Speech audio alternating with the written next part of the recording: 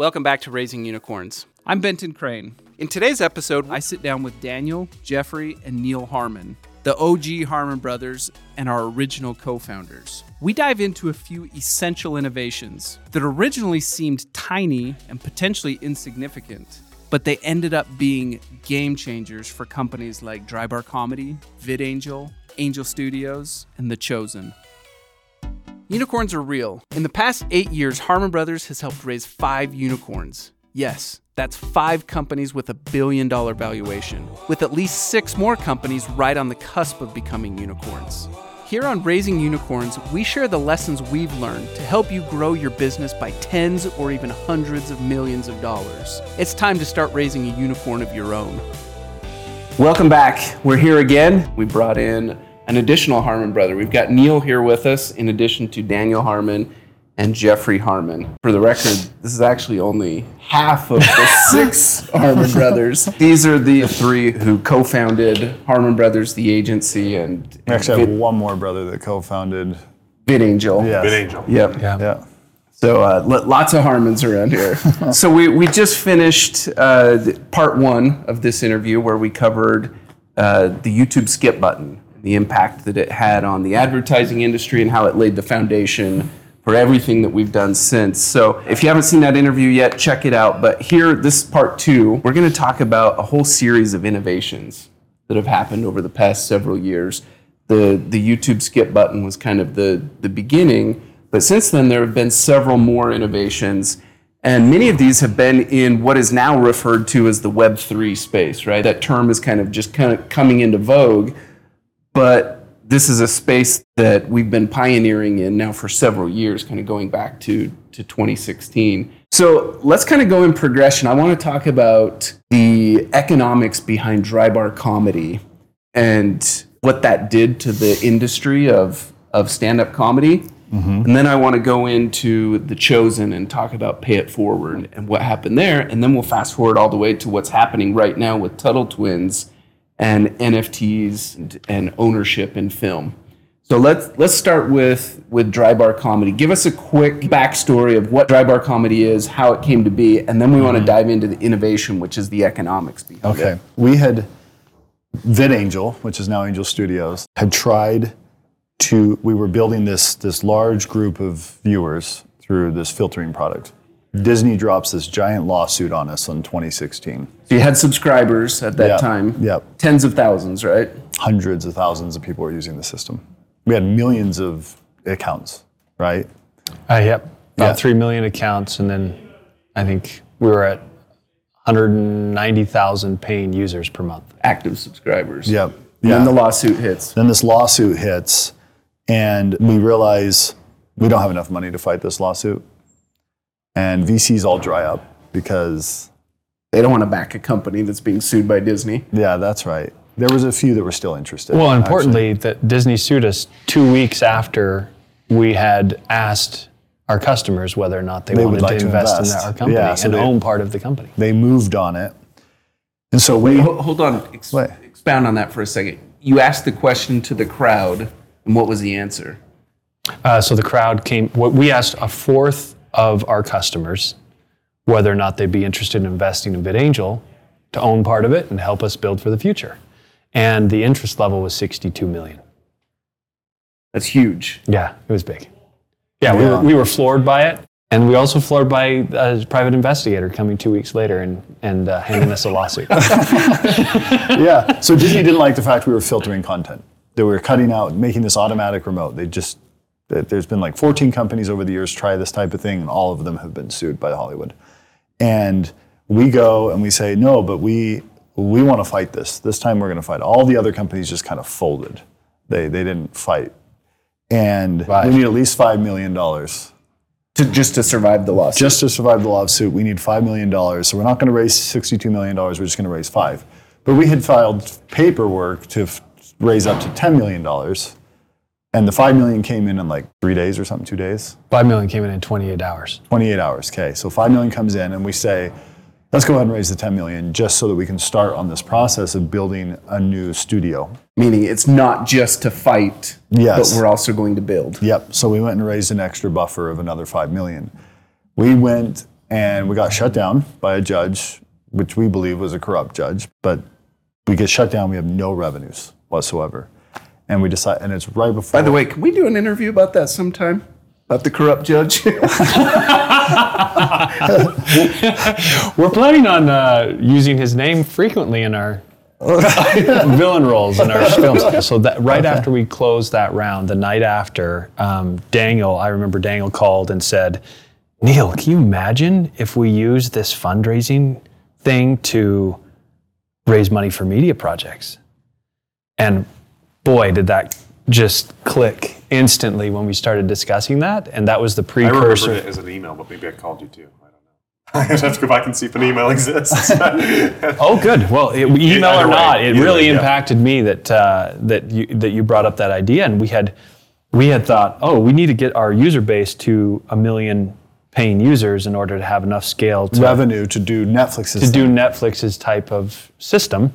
And Daniel's comment shifted the entire focus of our model.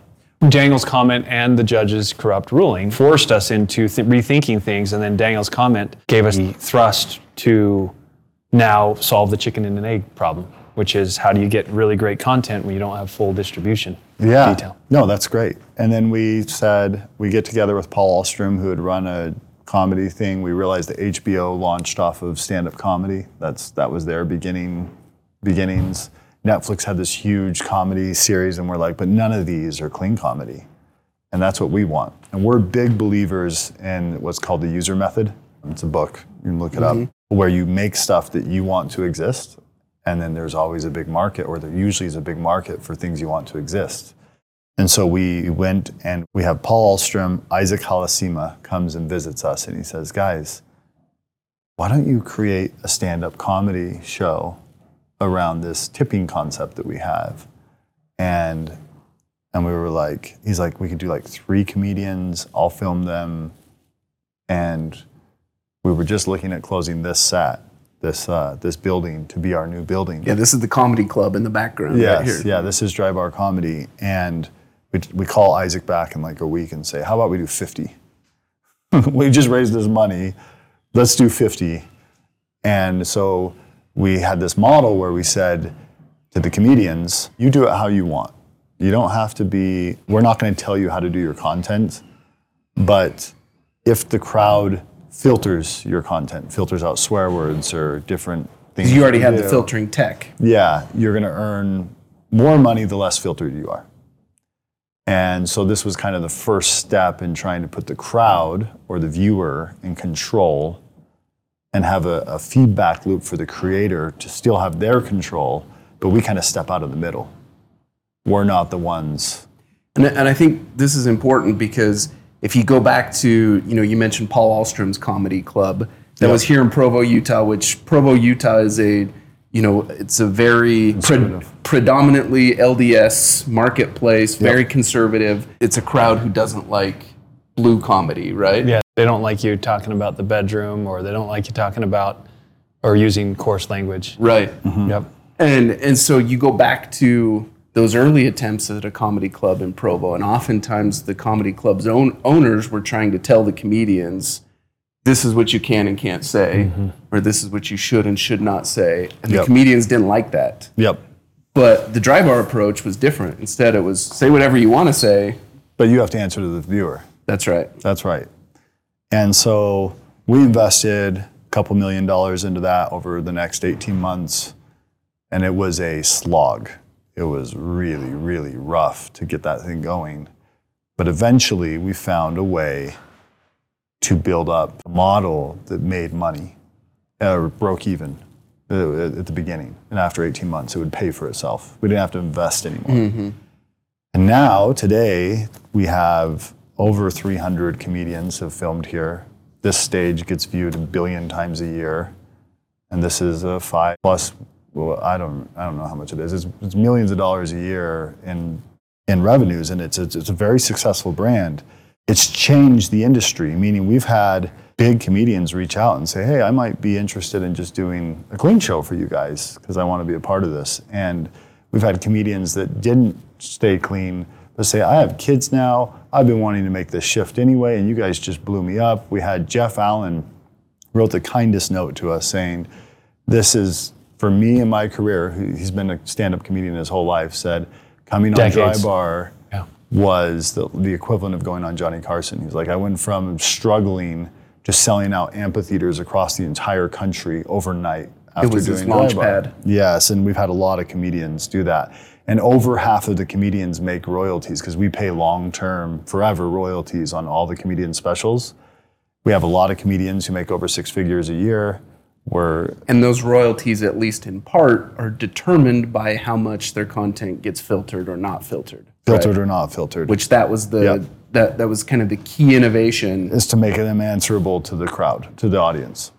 Which, recurring theme here, going back to the skip button, makes advertisers accountable to the viewers. Yeah. Doing the same thing for comedians. Yeah. Yes. All right, let's shift gears now, Neil. Tell us about The Chosen. So once again, let's get a quick backstory on The Chosen, and then we want to dive into the Pay It Forward model. Became The Chosen's breakthrough moment. So it started with Daniel's comment. After we raised the money, we said, this is how we do a full-scale series.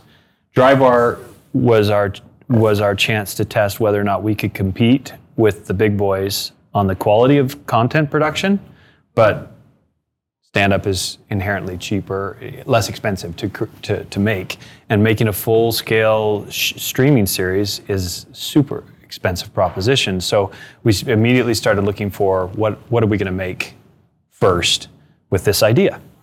And a joint friend of Dallas Jenkins and of ours, Matthew Faraci, called Jeffrey and emailed him a link to a short film. And Jeffrey watched it, and then Jeffrey said to me, Neil, I think you should watch this. This could be the show we're looking for. I think this is it. And I said to him, so what's it about? And he said, it's about Jesus. And I just said, no, we're not. We're here to make a profit. We're not here to compete with what churches are meant to do. And Jeffrey said, well, reserve judgment, just watch it and see what you think. So I remember sticking on some headphones. I was right up there on the balcony, and I remember sticking up on some headphones and watched this 20-minute short film. And the whole world just disappeared. Like I was there for the birth of Jesus. And it was told through the eyes of this shepherd who limped and had a physical ailment. And having grown up in Idaho, working on farms, being a little bit ostracized because our family did things differently and we didn't actually own a farm, I was there. Like I saw the birth of Christ through the eyes of this shepherd as though I was there. And when I took off the headphones, Jeff remembers that me saying to him, this is why we made VidAngel. It clicked. I said, oh yeah, a show like this will never be able to be made by a church and made successful. We do need to make this well. Nor would it ever be made by Hollywood. That's right. It won't be made by Hollywood. It won't be made by a church. Can't be done by either. And in order for it to be successful, there's got to be something in between. That's what we created at VidAngel. And that started a process where Jeffrey started courting Dallas, and was not easy. And Jeffrey went and also got Dallas a partner, Daryl Eves, to help with audience development. And we all connected. And then Dallas's wife came out to meet our family. And I remember that right before signing, we went up to another room right up here with Dallas and Amanda called The Dungeon. And we said, we don't want to do a deal with you unless we're just like, we'd lay everything out on the table from the beginning. And how hard this is going to be. Yeah. And we're about to file for Chapter 11 bankruptcy. So before this, they had already bought off and said, okay, you're Latter-day Saints. You're members of the Church of Jesus Christ Latter-day Saints. But you're not going to control the content.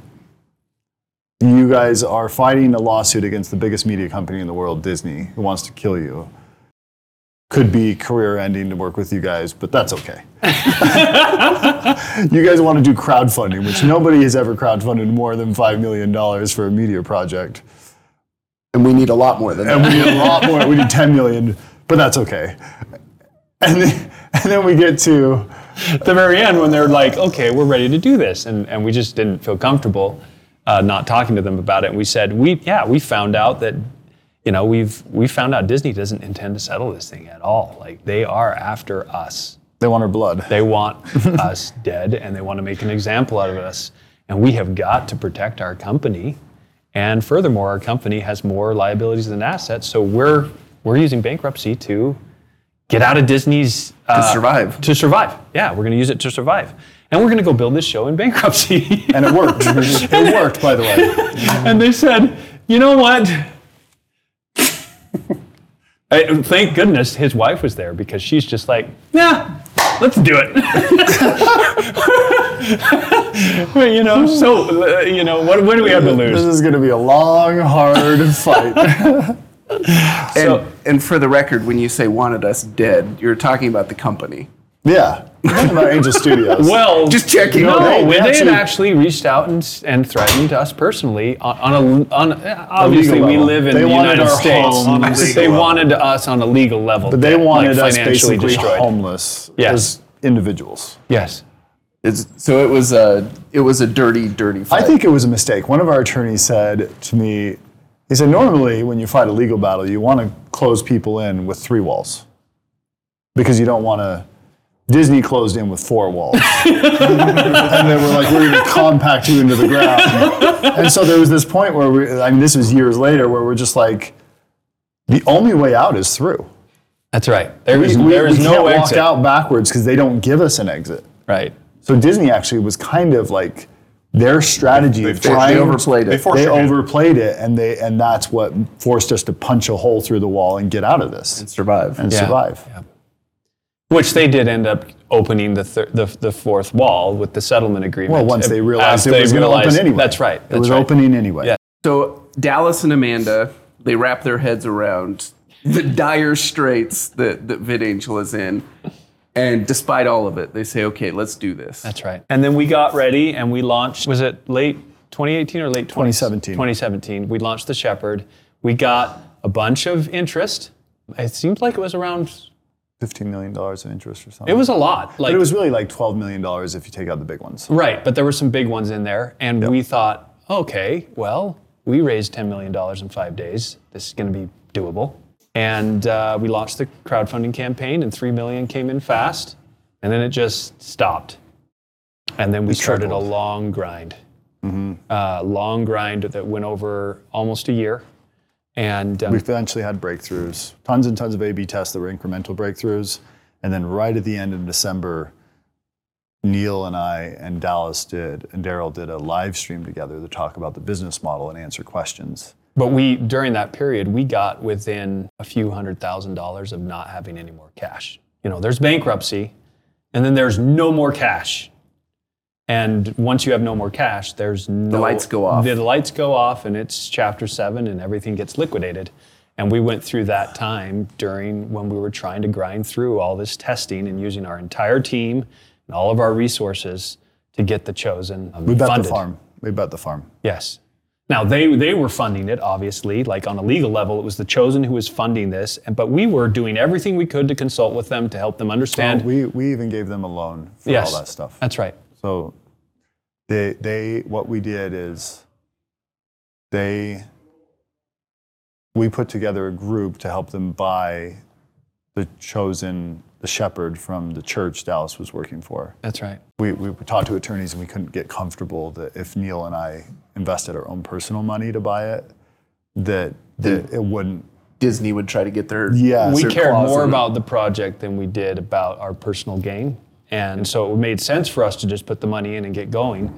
But our general counsel at the time, Quinto, he just said, if you don't want Disney ever to get teeth into this thing, just stay away from it with your names. So we went and got Ricky and Daryl, and Dallas brought in Earl, and they got put together the money. And then after that, Angel Studios we gave a loan to them to cover their marketing costs, their legal costs. So they could get their fundraising. So they could get the fundraising started enough to get cash flowing. So I think Patrick told me the other day, we were in like $500,000 in personnel costs, legal costs, and Yep. technology costs Yeah, and everything. it was like everything was like coming down. To nothing. And then the real breakthrough was the next year in early 2019? Drybar was what held us over the edge. That's right. Drybar Drybar suddenly started goes. cash flowing. Yes. And then that held us in the game. And then Dallas changed his mind because Dallas had originally said, I will not start producing until I've got all $10 million and I can produce all 8 episodes. But he decided, we're just going to go produce the first 4 with the first $5 million.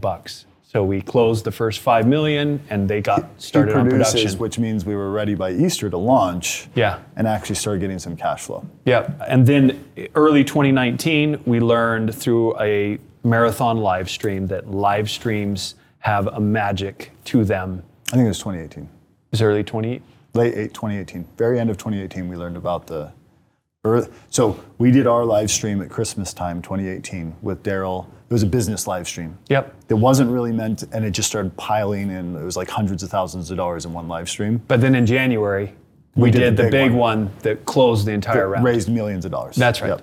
And that's when we just said, okay, all right, we've just, we've learned how important it is that the crowd owns this project. We've also learned now that with a live stream, there's something that different that happens there. And that was a huge breakthrough for us. So then we funded the full season. And how much funding did that end up being? Just shy of 11 million. But then actually, we also Dallas learned and Daryl just had to grind and grind. I mean, I told Dallas at the beginning of fundraising, I said, I think the very latest is the end of the year 2018, you'll have all your money. I think that's a worst case scenario. And it's like the first week of January, they finally have enough money to move. 2019. Yeah, and Dallas is like, your very worst case scenario is off by over a week. And then they still had to raise another $1 million in the summer because there were just people that we didn't realize would like cancel their investments. That's right. That's right. And these are all investments into The Chosen, not us. We're just like a service provider as a distributor for The Chosen. That became the most successful crowd-funded film project of all time in terms of dollars raised, right? That's right. Yes. And so Dallas goes out, he makes the first 4 episodes. That helps momentum so you can close out the They weren't done, but we were able to show early footage to help close out the whole deal. Got and it. show the first trailer. so that you could do the full first season. Yeah, footage from that and then the deadlines. Yeah. We realized that all the money gets raised in the first few days and the last few days of the campaign. Yeah, that's right. Everything else in between is just a grind and a slog. You want to make that period as short as possible. Yep, which now we've repeated several times and we've seen it with Tuttle Twins and Wing Feather re-seen Saga. Yeah. Now creators, they always do 30-day campaigns because it's dumb to go 6 months like The Chosen did. We didn't know that at the time, Right. but it wasn't. That was a really smart move that we did there. So, okay, so that takes us through, what brought The Chosen into existence. But where I want to talk about is the breakthrough that made The Chosen a successful show and a successful business entity. Talk to us about how you landed on the pay it forward model. So I was assigned the job of going to figure out the model and lead a team doing that. So we had a show, and literally it was like, our original plans of being like a Netflix model, they're not going to happen. The lawsuit with Disney is dragging on forever. You don't have a subscriber We don't base have anymore. a subscriber base anymore. Now we've got this Drybar model that's more advertising based. That's not going to work. So we just got to come up with something totally new. And so we're just like sketching out on papers all kinds of flows and models and testing a bunch of them too, right? Testing thousands of tests, trying to test VOD models and watch a few episodes and pay then, and then buy it for your friends and send them emails and get it, and then track your friends watching it. And there's all these different things that we're doing. Pre-orders. Pre-orders. Pay for it all up front. The team that worked on that, there was a pretty decent sized team working on that. They told me a year later, they said that was the most miserable work period of their lives. Just a grind. Just an absolute grind. It was just constant. And then you have to deal with the stress of me and the stress of Dallas and the stress of everybody like Pushing the team. pushing the team really hard. And so were some interesting things that happened during that. One was I would try and Neil would try. Neil bought like 100 copies of the show to give out to family and friends. I bought tons of copies of the show to give out to family and friends. Other people bought tons of copies because we loved the show. It was really good and we were seeing people liked it. Send it to them and only like a handful would watch. Almost none. It was like just a tiny percent, like 6% of people that bought actually had the gratification of their friend watching what they bought for I them. remember it took me like a year and a half just to get my parents to watch. Yeah, for real. I should probably get around to watching this. Yeah, well, I started doing this. I would invite neighbors and family over for dinner on Sunday. And once I had them there, I'd be like, okay, now we're going to watch The Chosen. And they'd be like, push you back, be like, you're what? I've worked the last 2 years of my life on this project, devoted it. You were sitting your butt down and you were watching this show. I didn't say it that way, but that was the way I felt inside. Like you were going to sit down on my couch, I'm going to give you popcorn, and you're going to watch the show for 3 episodes until you're into it. And they would always get super into it during that 2.5 hour viewing experience. They were into it, and I was like, okay, so we just got to get people to watch it. But they couldn't. They wouldn't watch it. But then we saw in Facebook groups, people would get on and they'd say, I wish I had the money to buy $30 series, but my family's tight right now. It's not in our budget. And immediately, 2 or 3 people would comment and say, send me your email. I will send you a free copy of the show. 100% of the time. And it was like, we were talking about this as a group, once again, in the exact same spot. Yeah, it was the exact same seats. The exact same seats where Neil watched The Chosen for the first time. And Liz, Neil, and I are sitting there talking about this. And this is after a year of just bantering around ideas. And then the group just came up with this idea, what if we just connect these people who are asking to watch and they really want to watch and can't do it with the people who want to pay for it? And probably, I don't know how much longer we came up with the idea of a pay it forward, the word pay it forward, but because we were talking about like... I think we talked about thank you notes that same night and everything. Yeah, I don't know if we used the word pay it forward. That took a little more time to figure out what to call it. But we talked about thank you notes, that anyone in the world, when they watch, they get a little thing at the top of their video that says, this person, like Jeff in Utah, paid for you to watch this episode. Pay it forward, watch now. That type of an experience. And then the person who pays it forward gets a message from somebody who just watched saying, you paid for this person to watch. Your contribution went to this person. Your pay it forward went to this person. And so you get this list of flags from around the world. The moment when we realized that the people who have watched the show and they want to share it so bad, and that there are people who are ready, but they're not necessarily the people that are the friends of those who have watched the show. Once that idea came together, it just felt like inspiration just flooded. And that was the beginning of nailing Pay It Forward. It wasn't an overnight process even then. I think it was another like 9 months before it was really moving to where The Chosen paid for like cash flowed. 6 to 9 probably. 6 to 9 months. Probably 6 Because to 9 first we had to convince The Chosen that it was a good idea. Yeah. Amanda was the quickest. And at the first time we were like, we can't just give away tons of frees because it costs money to stream and we'll lose money. So we were like, maybe we'll be able to someday, but right now we need to limit it to the number of people who paid it forward so that we can... Let's pause for just a second and let's do a spoiler here. Okay. Let's jump to talk about the success of The Chosen, because I want the listeners to really wrap their heads around Over $100 million last year. Yeah, so that first year of grinding, testing out all kinds of models, we got like, I think $750,000-ish in revenue. On revenue on the very first 4 episodes when we were testing through for 6 months. Then later on, the next episodes came out and we got about 1.5 million. It was 1.5 million because the trustee said, this is our bankruptcy trustee said, if you don't get $1.5 million from this launch, we're toast. We're gonna go to chapter 7.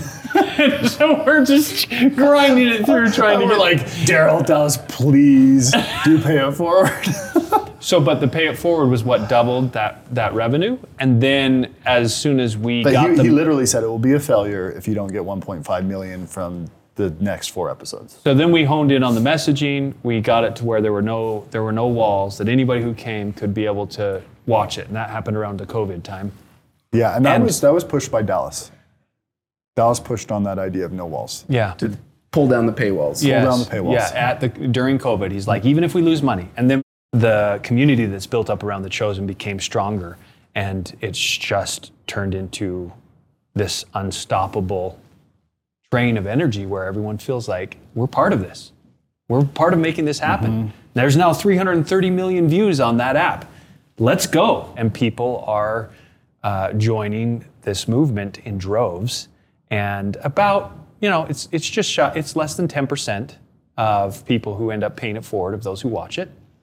But like Jeffrey said, it exceeded $100 million last year in merchandise and pay it forwards. Well, everything. what fascinated me about this is one of the things that sold me on the GigaFund. We just raised money from GigaFund, which is a big investor in SpaceX. It's Elon Elon Musk. Musk's partner, Luke Nosek, that helps co-found X.com, which became PayPal. And Steve, one of the partners at GigaFund, he called me and said, Jeff, the strength of your model is not the free. It's the fact that you're letting everybody take ownership in the success of the project. He's like, it is when somebody becomes so attached to the show that you give them that opportunity to say, I'm going to pay for other people to reach around the world. As soon as they do that, They're connected. invested. Yeah. And he's like, and when you get millions of those people doing that, you're just getting more and more strength versus a free model, which is like you watch a Mr. Beast video and you enjoy it and it goes all over the world, but it doesn't have that energy level at a core. Where the people actually get ownership in it. Because we were talking about maybe we should change the model over time. And he's like, no, you've got to continue allowing people to be part of the experience. There's 2 streets over from the street I live on. There was this street that's called Briar, and it was all burnt lawns. Pretty rundown neighborhood. Pretty rundown neighborhood. It was all rentals. And then young families started moving in and buying those homes. And now, a couple decades later, and it's just completely transformed. Because they all own the homes, and they all just do a little bit extra with the money that they have. Because they have ownership. Because they have ownership. It's when you see Netflix and Netflix's model is that you rent. You and I, we just pay $15 a month, and we rent to be able to watch the shows. And then the creators coming in on the other side, we've learned, they basically sell out all their rights for a small profit.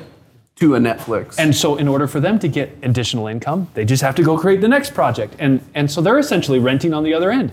And the only one who's an owner is Netflix. It's basically renters and employees is Netflix's model. That's right.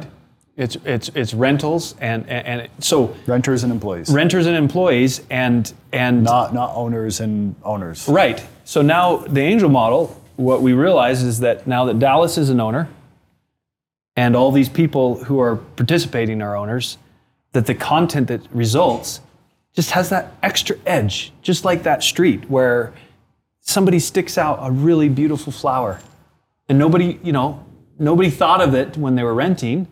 It just didn't matter. But it makes a difference. But it makes a difference. And when somebody walks onto that street now, they feel something different. Like it's a different place. It's a different neighborhood. And so when somebody comes in the door and they watch The Chosen or they watch Tuttle, they feel there's something different about this content. And they can't even pinpoint it. But we think that's because of the owner model. And it happened Web3 is just a hot new term to coin this stuff. But this is as old as time, right? That when people feel like they own something, they just put a little bit extra into because they have pride in what it means and how it reflects them. Now, this sounds good as a vision, but I'm sure a lot of the viewers are, people watching are like, yeah, but I haven't seen that much change, or, we're talking big vision. Yeah, you can look at The Chosen and say, okay, you can go look at its IMDb rating and see that it's one of the highest rated shows of all times. go look at its Rotten Tomatoes, but maybe the listener is going, okay, so The Chosen was a hit, but what else? Yeah. So what we've been doing for the last year, as soon as Pay It Forward hit, we had a stable system, and probably we haven't balanced it well enough yet. But we basically had to say, we put together a system with duct tape and baling wire that's now bringing in $100 million a year. But the foundations of, it's like you built this house on a bad foundation, technically. And so like we've been hiring. It's not, I mean, we can't insult the 9 engineers who put everything they had in holding that thing together, but it's a miracle. It's a miracle. And now we have 45 engineers who are rebuilding the entire infrastructure. We've got over 150 people in the company, and we're rebuilding it from the foundation. So there's this period. Meaning a Netflix puts, $100 million into their app technology, whereas yours was built by 9 techs. Yeah. On a company that was almost bankrupt. Right. Yeah. That's what we're saying. And so, but we've spent the last couple of years working and rebuilding and learning, because there's no technology that does the kind of things we got to do with NFTs, the things we've got to do with TVs, and the things that we have to do with crowdfunding that are specific to media. Yeah, and so there's this period, Steve Jobs talked about this right before the iPhone came out, this period where, what was it, the iPhone or the iPod or something, but where the iPod, where really, really great things are about to happen, but everybody thinks you're kind of stagnant because you've just been working on foundational stuff. And so that's what we've been preparing. And so the idea is that the next phase is a whole bunch of content that's under the owner model. Now there's NFT technology, which is hugely welcome to us, because we've been trying to figure out since 2016, how do we create technology that allows people to trade and all that stuff. Those problems have been solved for us for the model we've been trying to build to for years. And so, but how do we create a community around this ownership model? And then the other piece that we're looking at is it has to be content that amplifies light. We're not going to take on dark content. And what do you mean by amplify light? Go ahead. Whatever's true, noble, just, authentic, praiseworthy. There's trigger words, and then the community decides what those mean to them. So when they watch Tuttle, or they watch The Chosen, or they watch Wingfeather, they say, does this feel true? Does it feel noble? Does it feel like it's worthy of praise? Is it authentic content? Is it just? And they look at those words, and then they decide, right? The community gets to decide. They're the owners, right? They own the projects, and so they get to decide what's welcome in their community based off of that criteria. So, Daniel, I want to hear from you. As the creator of the Tuttle Twins show, obviously you're building it to be distributed on the Angel platform that we've been talking a lot about. Talk to us about the ownership model and how it applies to Tuttle Twins and how it impacts the way you create it. Well, we have over 9,000 investors in Tuttle Twins. We raised over $3.7 million, became the #1 crowdfunded kids show in the history of the world, until a month later when we helped Wingfeather Saga pass that with $5 million. But those 9,000 people are very invested in the show. Like, we see it in social media, we see it in the comments, we see it in the way they participate in the creation process. When we first write a script, we put it in storybook format, put it in a PDF and something they could kind of read to their kids. And then they just go and they take it and they read it to their kids, and they send us all this feedback. And it's so helpful for us course correcting early on things that we would maybe do that would offend the audience, or that wouldn't tell the story in the way it needs to be told, and wouldn't teach the lesson in a more clear way. And so we see a tremendous amount of buy-in in the way that people share the show and the way that people talk about the show, because of their investment in the project. And obviously we want to make it successful, because when we succeed, they succeed. And television shows or kid shows are on average funded 70% from merchandise. And so we kind of went out the door feeling like that was going to be our main revenue model. Selling toys. much more so than the pay it forward model of The Chosen. We're following a lot of the models of The Chosen in the way we're creating this, but it's also not a one-to-one thing, right? Mm-hmm. Spreading the message of freedom in economics is good and all, but it's not nearly as motivating to people as spreading the message of Jesus, which is probably a good thing. We see that people want a little bit more of their self-interest tied in, and so initially we saw much more revenue coming from the merchandising, and now what surpassed that is NFTs. So the NFTs, for those that aren't familiar, it's a non-fungible token, meaning it's a non-replaceable token where they can own a frame of the actual show in the way that people like to own a frame of Snow White and the Seven Dwarfs or Sleeping Beauty, or these original celluloids that they would paint the animation onto. Those things are worth thousands of dollars now. And they can own a piece of the content, not just of the show itself, but of the actual art of the show through this NFT technology. And it was the engineering team. You guys approached us about 2 weeks before we were going to go live with episode 5, or a week beforehand. I think so. We were going to go. It was the final episode of last year that we were releasing of 2021, and we were approached about a week beforehand. I'm like, we're going to launch these NFTs with it, so we're going to sell frames of the actual show. And it was just this mad scramble. We did NFTs throughout to warm up the audience, but then we did the first sale. But the first sale, yes, it was from idea to completion in less than a week. Yeah. And the engineering team on Angel was doing all-nighters and all this kind of stuff and just killing themselves over the weekend to get this done. And then we go and we do our live stream and launch episode 5, and we basically do a flash sale of key points in the episodes of what we called golden scenes. So they could buy individual frames of the show to own, and they're the only one that owns that frame, right? There's at minute marker 5, second 36, and then frame 11. You're the only one that owns that, right? And we sold them, and we thought to ourselves, on this live stream, based on the early momentum we have, which is building, but we need a lot more to get to the a level like The Chosen or something along those lines.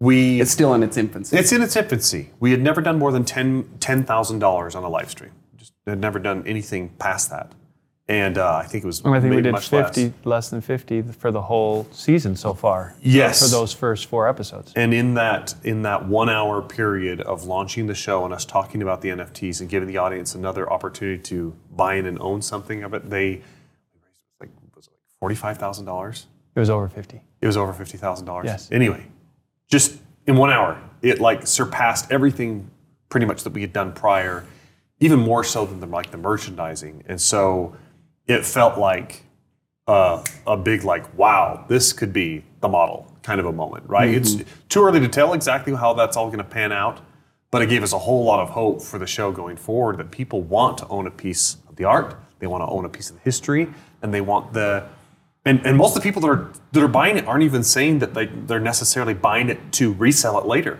They're just saying, I just want this thing, right? Yep. And that's cool to have that value, that they can have that ownership of this thing. It's really a groundbreaking thing. We really felt like we were making history. I remember we just did it right over here on this. We did the live stream right up there on that stage, the same one as the dry bar thing. And Johnny and I, Johnny, who's a writer, and he's the voice of Ethan in the series, we were just blown away, because the most we expected that we would do was maybe $20,000 to $25,000. I think our goal actually was 15. 10 or, it was 10 or 12. I think it was at 15? It was 15. I think right. Johnny and I thought we would get to 15. Oh, that's what you guys were thinking. We were thinking we're going to set our expectations for 10. Yeah. And we did it. The Johnny first tranche was 10,000. Then we had a second tranche that would get us past your goal. Yeah. And then we had a third tranche that was huge that would get us a full sellout. And we sold it all out. Yes. And we sold it all out over the course of just a little over an hour. The engineers all came down afterwards once the live stream was over, and we'd signed off to the YouTube and the Facebook and the app audience and everything, and said good night. And we all just, everyone was just clapping for each other, clapping for. It was the best moment. It was an awesome. We took pictures and everything, because it felt like it was a moment of history that was pivotal not only for Tuttle Twins, but potentially for Angel in the content going forward. It felt as bigger to me than Pay It Forward Breakthrough. Yeah, it was an innovation or a breakthrough along the lines of crowdfunding for an individual show or an individual feature, a pay it forward kind of Yes. model to turn the corner, and then all of a sudden, here's this new thing where people can actually pay in, make it so other people can watch, but then they get to own a piece of the art themselves. That is so cool. And what's so cool too is that you not only get to own a piece of the art, is that you own your frame and I own my frame. And then if somebody ends up buying it from you or you give it to somebody, that's part of the history. Yeah. So one of the goals I have is to go give because I ended up with the first NFT. I didn't mean to, but that's how it just happened randomly. Is that No, I'm serious. Everybody says, well, how do you have NFT number one? And I don't know. But it's number one, and the lady who worked at Disney who gave us this idea, so I can now go give NFT number one to her. Yeah. She's in her 80s, and then it's in the history of that NFT, and then it gets passed down in their family, and the same thing will happen with all of us. Is that this will carry the story of how Tuttle happened. And who the first players were in Tuttle. And that is so exciting because it's a digital representation of that street where the street just gets more and more beautiful over time and we know exactly who was involved. Yeah. It's just the coolest thing. This has been an awesome conversation, guys. We are out of time. Just to put a bow on all of this, Jeff, I think it was you who, right after Mark Zuckerberg got up there and announced that they're changing their company's name to Meta and that Web3 equals metaverse. I think it was you who I first heard disagree with that and say, no, it's ownership. That's right. Web3 is not the metaverse, it's the ownership. Metaverse is just one way to view Web3. Metaverse is the equivalent of like a different device or a different system to view and experience Web3. Web3 is just ownership. It is a world where everybody owns things for real and can transfer them without permission. And that's where all the innovation that has led us to this point, it's all about ownership in the world of media. We say angel means ownership. We've been saying that since before the word Web3 came out. Yeah. All right, guys, thank you so much. For our listeners, make sure to like, share, and subscribe. We'll see you on the next one. If this episode made any light bulbs go off for you, please follow us and share with a friend, because it's always a good plan B to help your friends get rich, and then you can ride their coattails.